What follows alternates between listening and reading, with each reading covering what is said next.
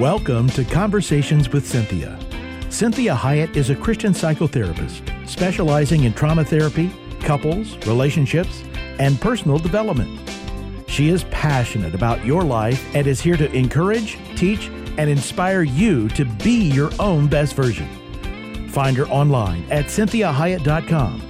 That's CynthiaHiett.com. Now, with today's fresh insights, Cynthia Hiett. Well, welcome to the show. I'm Cynthia Hiett, and happy Friday. So glad you're joining me this time, and I hope that your week has been good. And if you're starting your week, well, we're praying that you have a great week coming up. And so I'm really finishing up this whole idea about gratefulness and the power of gratefulness and the amazing scientific evidence that they now have about gratefulness and what this does to your psyche, your emotional realm, your physical realm, especially physically what it does for you, and what it does in your relationships, and how contagious gratefulness is. And when we've talked about the power of positivity, one of the things that we know about positivity is that it is also fueled by gratefulness. So grateful people are automatically more positive people. So, we want to thank our way to a happy heart. All of us, we all want to be happy. And happiness sometimes feels like an illusion. It feels like chasing the wind. And one of the ways you really can garner happiness, really increase it, and really experience it is through gratitude. And I have to tell you the truth. It is a habit. And it does not come naturally for humans. What we do know about humans is that they're kind of hardwired toward negativity. Even the most positive of personalities are hardwired to negativity. It is truly like gravity. It just kind of pulls us down. It's so easy to be negative. It's so easy to look at the negative and to go where the negative is and to commiserate with one another. And that feeling of commiserating and complaining and moaning and groaning, it is this false way of producing momentary intimacy. The problem is it doesn't really last. So if you think about who are the people that you complain with? So when you see them, do you get a positive feeling? Like, oh, yay, I'm so glad I'm going to see them. But think about the people that are grateful, that you've had good conversations that elevated you, and that are positive people. Those are the people that as soon as you see them, you even feel a little bit more positive. So gratefulness is one of these things that is very contagious, and it also increases the level of positivity in any group that you're with. And it's a great way to redirect away from negativity, gossip, commiserating. And listen, I'm all for commiserating with people. I mean, I will do periods of that. But I really don't let it go on for more than a couple of minutes. It's nice to get a little dose of comfort from somebody that they go, yeah, I really know what you mean. Oh my gosh. And it's one of those ways that we connect with one another. So when you first see someone, what do we complain about? Oh my gosh, I can't believe the weather. It's so hot. Or can you believe the traffic? Or the latest thing in the news. This world is crazy. So it is one of these ways that we connect. So I'm not against that in any way, shape, or form, unless that's all you do. So you want to make sure that you're intentional about bringing it out into a different venue, and that being one of gratefulness. So what is working? What is working in your life? What is working in this moment? And what do we need to change if we want it to be better? So we talked a lot about this verse in Luke chapter 14, and it's 2-5. But the key line in that passage is, and the people were watching him closely. And many times I have to remind clients that people watch them. And they think, oh, nobody notices me. I'm a nobody. And I say to them, nobody really is a nobody. Because we're either watching someone to see if that's how we want to be, or we're watching someone and we're saying, wow, I don't ever want to be like that. So the people were watching Jesus closely. There were no unintentional movements in the life of Christ. So can you imagine being that intentional? He was being watched. So if you're a professing Christian, a parent, a professional, if you work at a grocery store, you are being watched. You're being seen. Now, you may not know it because no one tells you, but you are being seen. If you drive, you're being noticed, whether you're a good driver or a bad driver. This is why it's so important that you recognize the power of gratefulness, and bringing it everywhere you go will change and revolutionize your life. Because what happens is, the more grateful you are, the more positive you are, you will have a tendency to get the best version of most people. And I've seen this happen in my own life. A lot of times I'm like, hey, that was a pretty nice, I think that person's pretty nice. I enjoyed talking with them.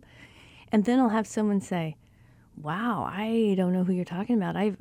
Any experience I've had with that person is they are really difficult. They complain, they gossip about people. They're really nasty. In fact, they were really impolite to me.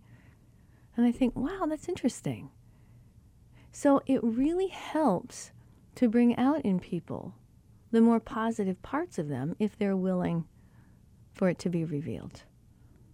So let's look at this idea of this positivity and gratefulness and what it really can do as we end this. So thanks. That's what we want to think about, the idea of thanks. And God gives us so many verses on thankfulness and being grateful and why God wants us to be grateful. And we talked about some of those verses, and I just want to give a couple of them because I think they're helpful just to be reminded of. And so when we do that, this is part if you can write them down, that's great. You can kind of meditate on them. It's very helpful. So the first one was Colossians 3:17. And that says, and whatever you do in word or deed, do everything in the name of the Lord Jesus, giving thanks to God, the Father, through him. Now, I am going to be very honest with you. I go through times in my life where I am not grateful. I am complaining. I want to complain. I want to commiserate. I want to just make a list of everything that's not working. And it is tough for me to say, okay, I have a choice about this. This is where choice lies. Am I going to follow that comes more naturally to me? And obviously is an energy drain. It doesn't energize me at all. Or am I going to shift and be a person, right, that wants to practice self-control, autonomy, and choice, and that I can choose to do something healthier? And I'm telling you what, you and I both know it's tough. God really honors it. He promises the power of gratitude and what comes with it. So this verse says, giving thanks to God the Father through Christ. Whatever you do, word or deed, everything in the name of Jesus, and give thanks to God. So Romans 1 verse 21 says, for although they knew God, they did not know him as God or give thanks to him. But their focus became futile. They became futile in their thinking, and their foolish hearts were darkened. I mean, that's pretty huge.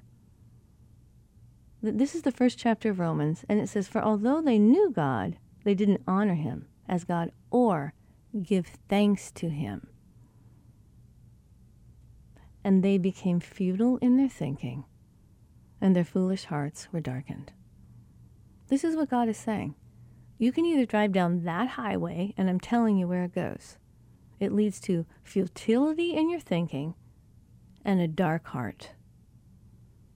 And those two things are very heavy. If you've ever felt futile and felt like there was no light inside of you, it's hard just to get out of bed. To think of something creative is nearly impossible. So God, knowing his design, says, listen, this is going to be tough, but it works. It is the fuel that will continue to drive you forward. It is the fuel that drives you forward and opens the doors that no man can close. And so Philippians 4:6, it says, do not be anxious about anything, but in everything with prayer and supplication, with thanksgiving, let your requests be made known to God. Now, don't be anxious about anything. That's a lot easier said than done. But one of the ways we can battle anxiety is through gratefulness and thankfulness. And so we give everything in prayer and supplication with thanksgiving. We add the thanksgiving piece. So we say, God, thank you for hearing my prayers. Thank you for caring. Thank you that I can come to you. Thank you that I can trust you. As I give my needs, my wants, my desires to you, I can trust that you're going to give to me the best for me. That you really want good things for me. And I'm going to practice trusting that. So thank you, God, for your forgiveness, right? How many things can you thank God for? That's one of the ways that we honor God. It's one of the ways we open the doors of heaven and receive more. That's one of the ways that we live out our calling. The more grateful we are, the more we understand who we are. So they've really examined and studied this whole idea of thanks, about gratitude. This has become a science. And psychology has ignored gratitude because it appeared on the surface to be kind of a very obvious emotion. Isn't that interesting? That the world of psychology and psychiatry figured it was an obvious emotion. And so they thought it was lacking in interesting complications. So they thought, you receive a gift from a friend, from family, from God. You feel pleasurable, which would be grateful. They didn't recognize and make the distinction between having a pleasurable feeling as you receive a gift doesn't necessarily always create a grateful heart. It takes discipline and a choice to take the next step of gratitude, to be thankful for what you've received. How many times have you received a gift that you might not have really wanted? Are you willing to be grateful for the gesture, even though you don't like the gift? So this is a habit. So what happens then is the emotion, as they were studying it, although it seemed very simplistic, they soon discovered that gratitude is far deeper, a more complex phenomenon, and it plays an extremely critical role in human happiness. And they measured it, they quantified it. Gratitude is literally one of the few things that can measurably change people's lives. Isn't that fascinating? That's what they found, is that this is actually measurable. So this professor, Robert Emmons, and we talked about him earlier in this week, he's the leading expert on the science of gratitude. And he talks about the idea of gratitude is part of the happiness quotient. See, positivity many times leads to some happiness, helps us to feel a little bit happier even if we don't like our life, if we're positive. But sometimes just being positive wears a little thin. And I get that. It's like, okay, I'm trying to be positive. I'm hoping I get to be a little bit happy as I'm trying to be positive. I'm trying to have an outlook of positivity. And sometimes I just go, it's just too exhausting. I'm not feeling any better. But see, that's the reason that what they found was that gratitude was the key. Gratitude was the key. Happiness itself, it's a great thing. And many of us hold that happiness depends on, quote unquote, happenings. Whatever happens is what makes me happy. But what they came to find is that people that were grateful were always happier. It didn't make any difference what was going on in their life. They were just happier. And it was measurable.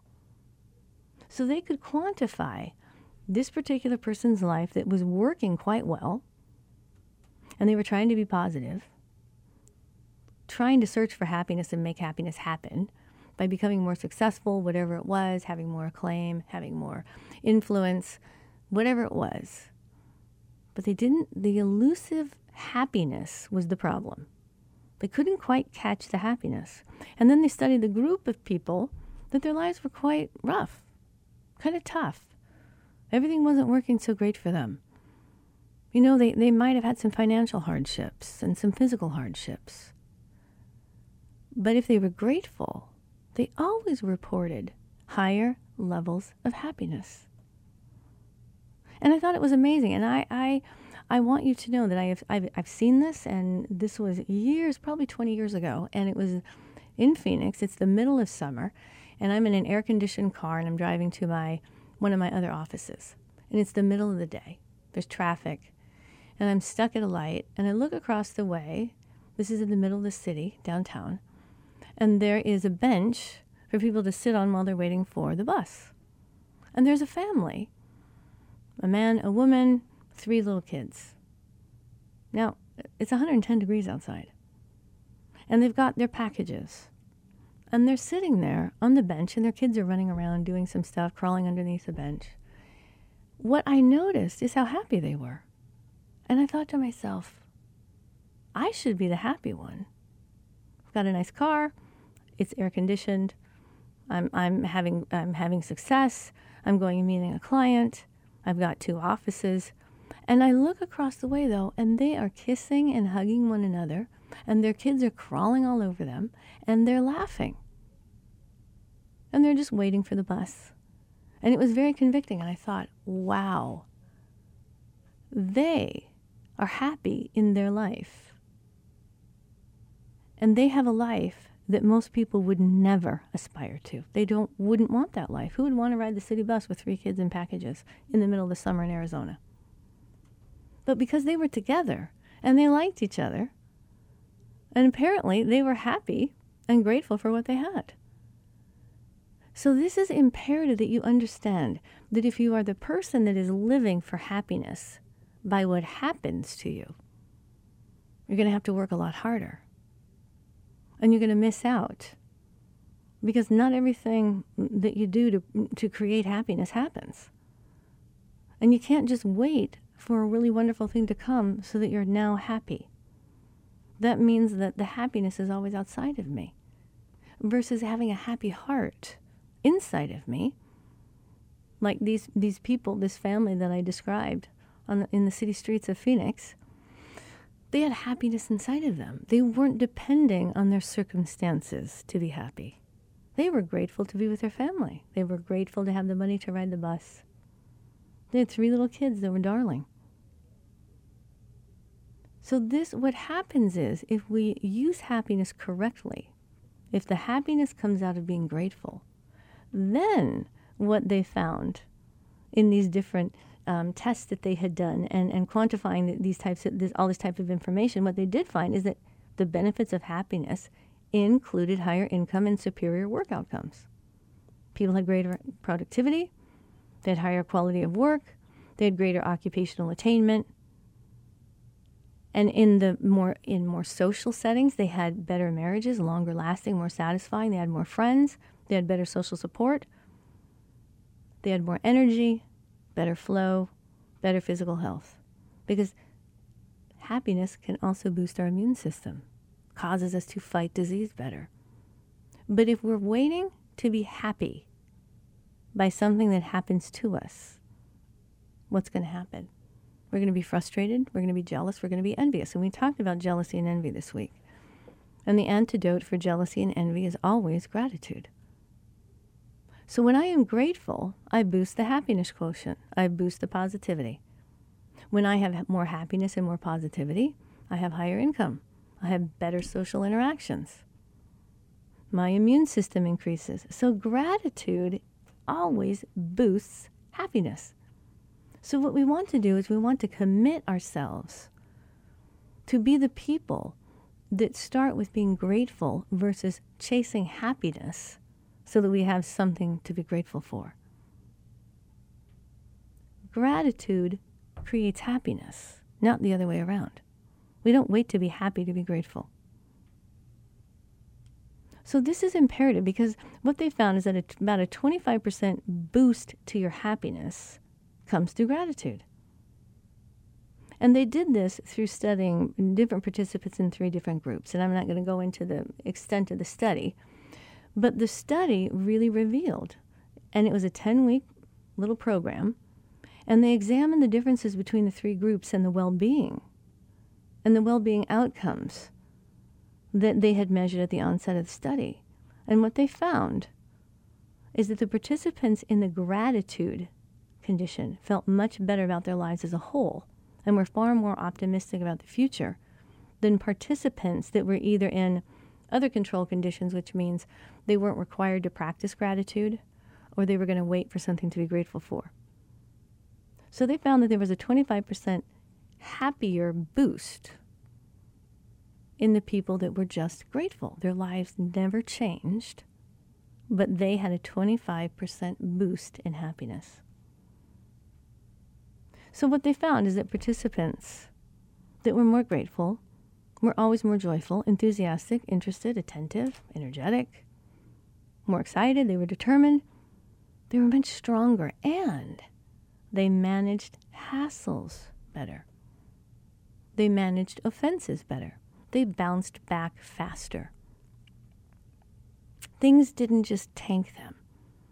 And I can tell you from personal experience, if I don't practice gratitude, the world starts to get to me. It does. And I can feel that spiral.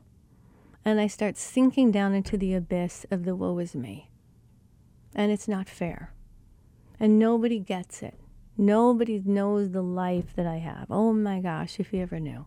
And I start to find all the reasons to be unhappy. And I start building a case and justifying why I might not be happy. Waiting for something to pull me out of that pit.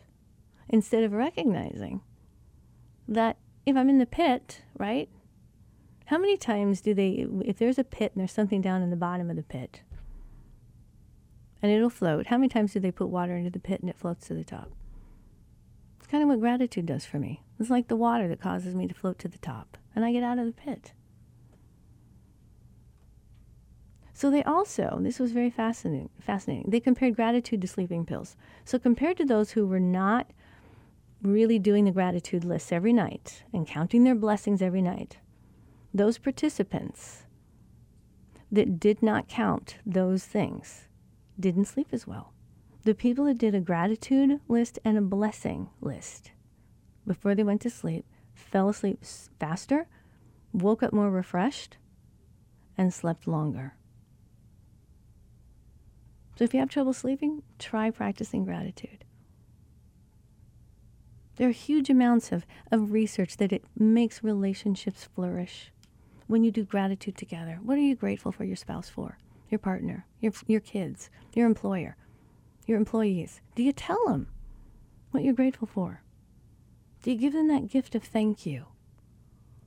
Those two little words that go so far. That's the flow. Remember, we talked about the Dead Sea yesterday, the Sea of Galilee, and that the Dead Sea is dead because it has a ton of water flowing in, but it has nothing flowing out. So I want you to let your gratitude flow out of you. Concentrate, think on those things that are good, righteous, pure, and holy, of good repute. Think on those things. Be grateful for them. I'm grateful for you. I'm very grateful for you, that you would listen, that you would take the time to learn, that you would be brave enough to hear things that might not always be comfortable. I'm grateful for you, that you will practice it in your relationships. And I'm grateful that God created you. Have a blessed weekend. Join me next week. We are doing all about men next week. All about men, everything you wanted to know, everything they wish you knew. And then the following week, we're going to do all about women. So join me next week as we talk about men. They're blessed creatures. They really are. God bless you this weekend. Make sure you visit the website at CynthiaHyatt.com. Have a blessed week.